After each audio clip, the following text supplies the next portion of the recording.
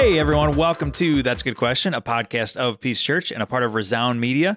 You can find more great content for the Christian life and church leaders at resoundmedia.cc.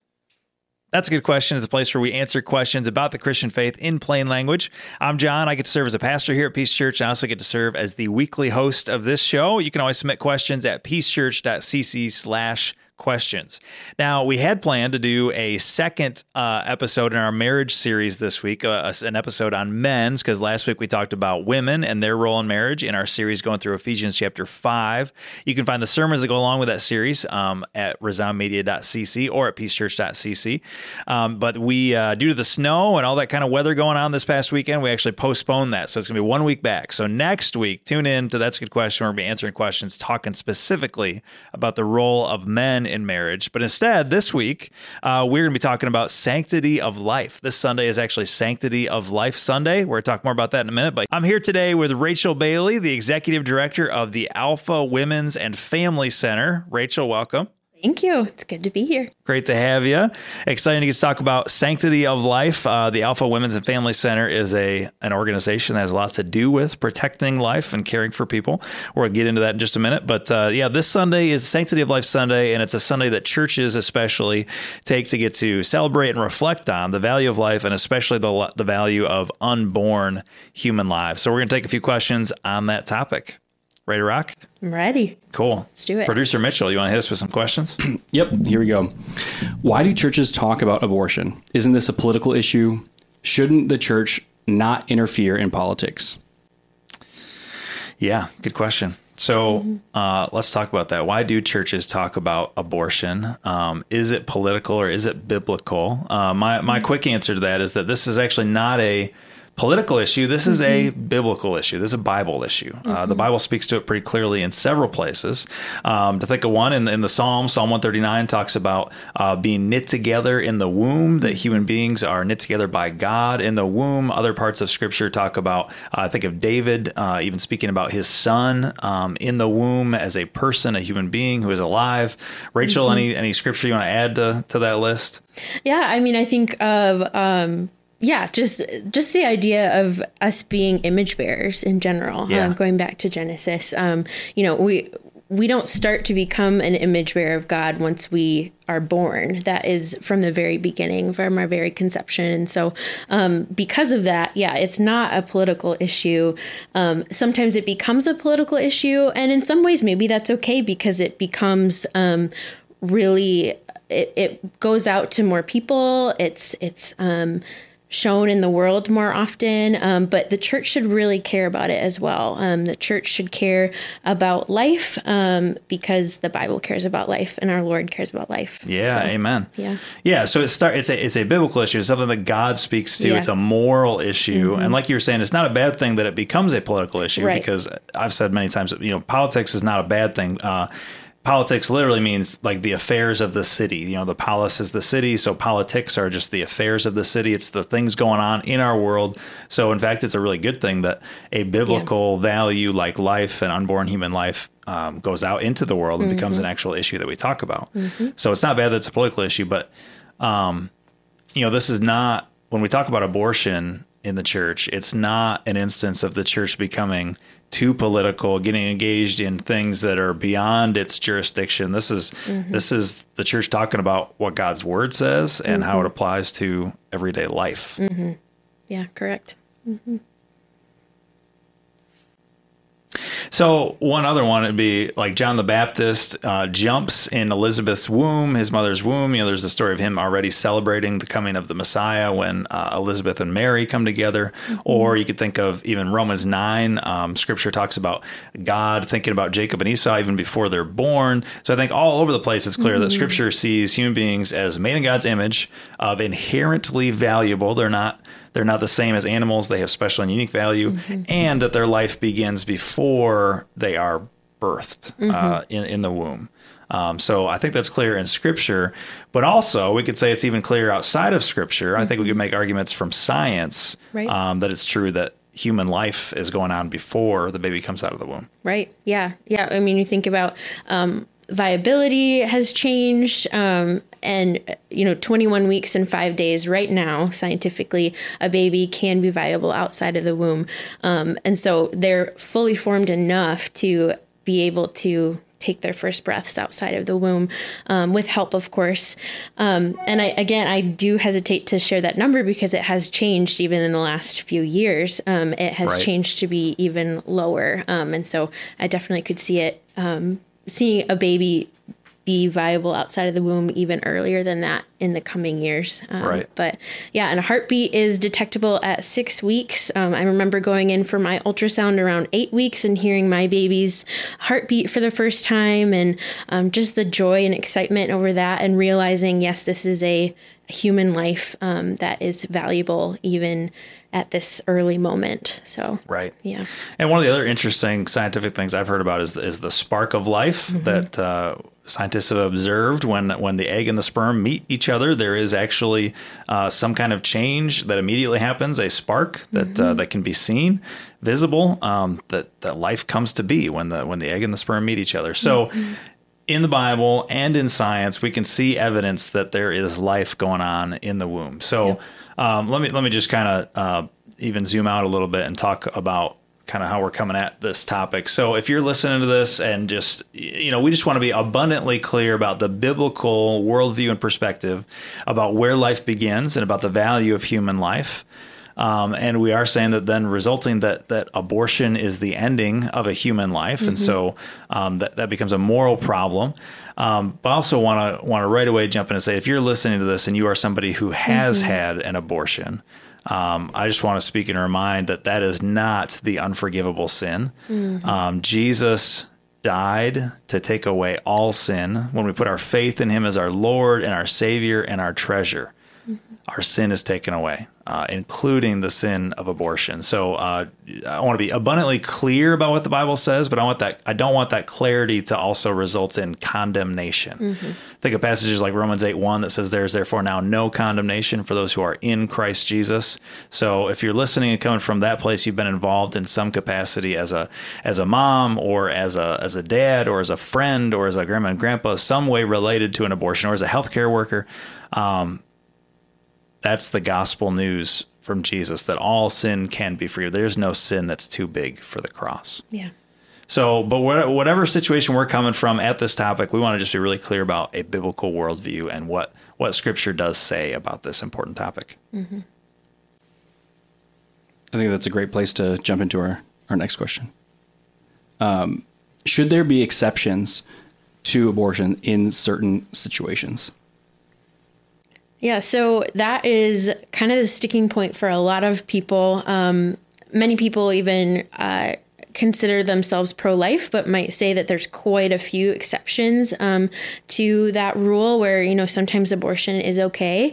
I think we have to go back to the definition of abortion. It's the killing of a baby.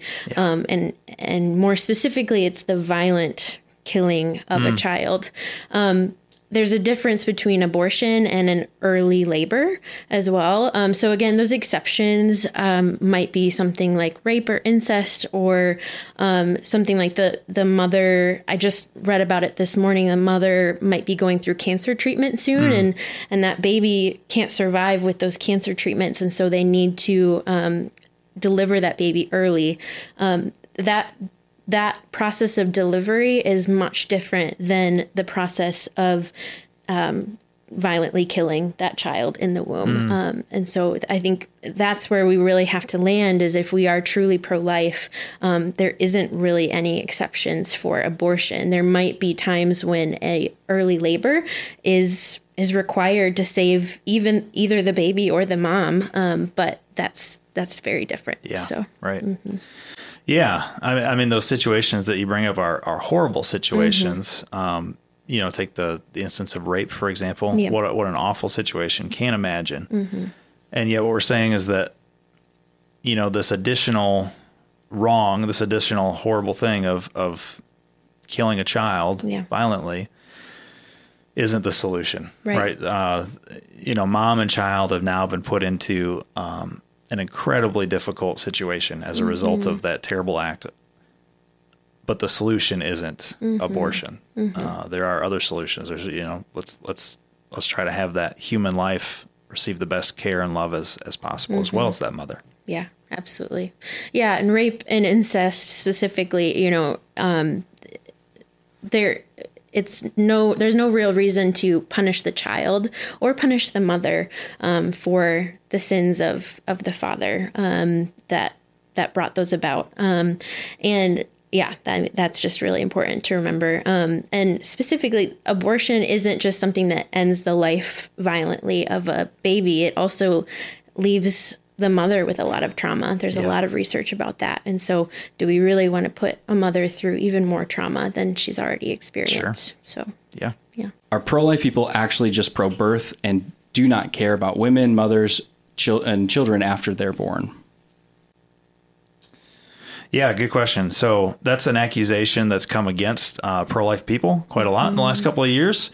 So the accusation or the argument is essentially to say, hey, you guys only advocate for unborn babies, but you don't actually care about people after they're born or about mothers who have just had a child, who haven't had an abortion. And so you say you're pro-life, but you're not actually pro-life. You're just pro that unborn baby, and that's all you care about. You're taking an idealistic stance on that one issue and not actually caring for life in general. Now, I would argue that that's not true. And actually, the Alpha Women's and Family Center is one example of how that's not true. Rachel, do you mind sharing a little bit about how that is?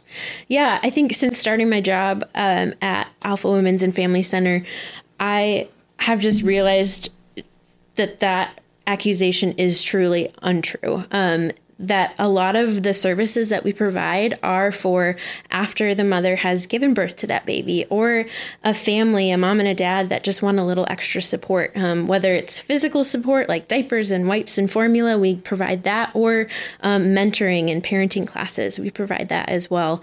So there's, just a lot of different opportunities for the church to step in and be the hands and feet after a baby is born. And I think part of the issue is that you hear a lot in the media and just around the world about abortion specifically. You don't hear as much about the solutions and resources after the fact, after a baby is born, or post-abortive care as well. But specifically after a baby is born, that's just not as glamorous, I would say, to talk about some of those really hard things where a mom and a dad just need a little bit extra help. And we're here for that. And we care about those families in our community that are struggling. Yeah. So. Yeah, exactly. So that's been true for us at Peace Church, and in our relationship with ministries like the Alpha Women's and Family Center, as well as the Pregnancy Resource Center in Grand Rapids.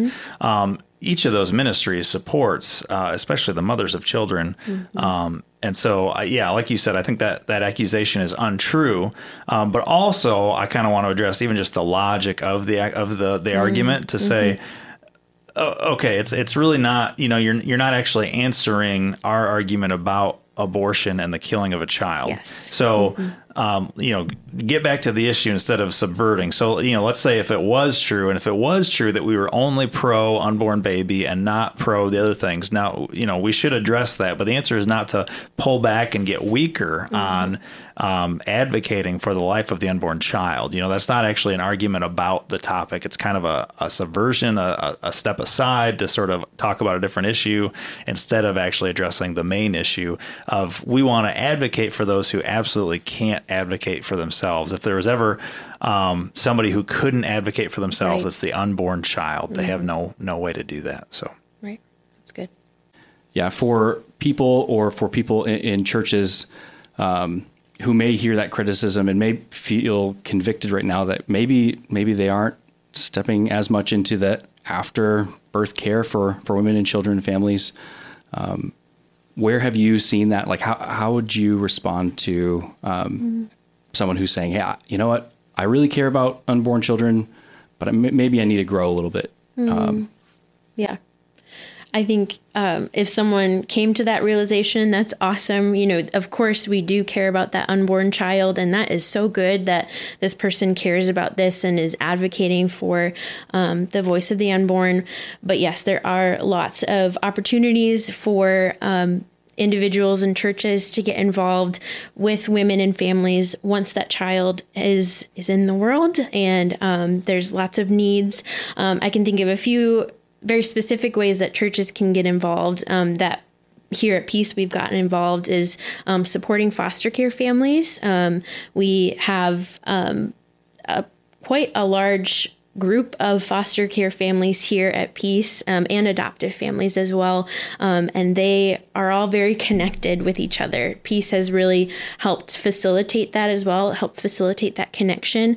So that's something you can do as a church is even just hosting a dinner for foster care families and adoptive families to just come together and share about the struggles and share about the joys and the beauty of being in that type of ministry.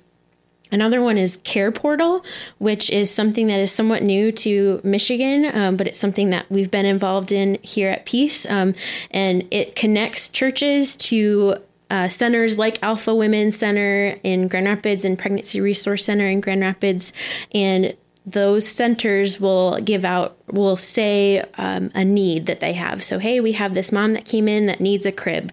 And these churches get to respond directly to that need. That is a really, feet on the ground way to support families in our community.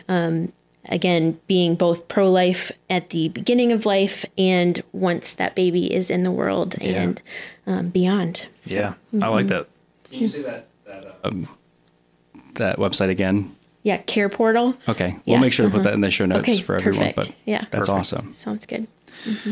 Yeah, I love that. So thinking back to, like New Testament times, Christians were known for being those that, when a family would have a baby that they didn't want, that baby would literally end up on the trash heap, at the city dump. It's an awful, tragic thing. But Christians were known for being those who went there and found those babies and took them home with them to care for them. And so now that's how we want to be known. We want to be known as the church, the Christians who are involved, who care, who not only advocate but also reach in and try to help young moms and families and children. So whether that's through foster care, like you mentioned, or through partnering with Pregnancy Resource Center or Alpha Women's Center, supporting women. But yeah, we want to be known as those who show Jesus's love in that way by trying to reach in and support and help those.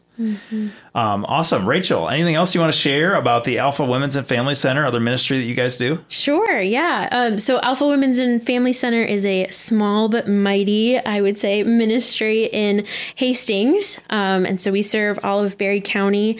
We do mentoring for moms and young families. They can come in. I'll even watch your kids while you come in and do mentoring. It's been quite fun to watch kiddos. And we offer parenting classes and all of those types of things. We also offer, more material resources, like I mentioned before, diapers, wipes, shampoo, some of the things that aren't covered on WIC as well.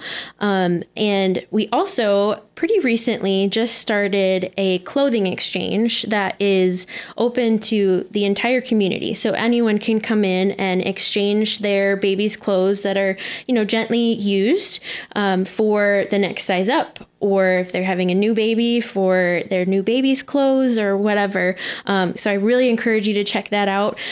We are located right next to the Wendy's, so you can grab some lunch and then kind of come on over and visit us during the week. So yeah, those are some of the big things that are happening there right now.